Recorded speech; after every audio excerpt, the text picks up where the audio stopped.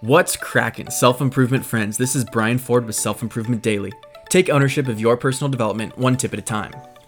Let's talk about a childhood game that actually has some validity to it. Remember how we used to repeat back whatever was said to us just to be annoying? Well, it turns out that might not have been as effective as we thought because the opposite is actually true. Mimicry helps build relationships. Okay, I know it's not supposed to be used in the same way as we did when we were kids, but there is definitely a time and place for it.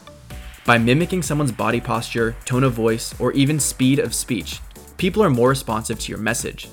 This is because people are more comfortable around you due to familiarity. We all have a tendency to prefer things that are familiar to us because evolutionarily, it means we're more confident it doesn't present a threat. There was an interesting study shared by social psychologist Jonah Berger in his book Invisible Influence. He reported that waiters and waitresses who chose to mimic the behavior of their clients were 70% more likely to get a better tip at the end of the meal. Why is that? Because the clients were more comfortable with, could relate to, and decided to reward their waiter. So be extra cognizant of what others are doing and try to match it because it generates real results.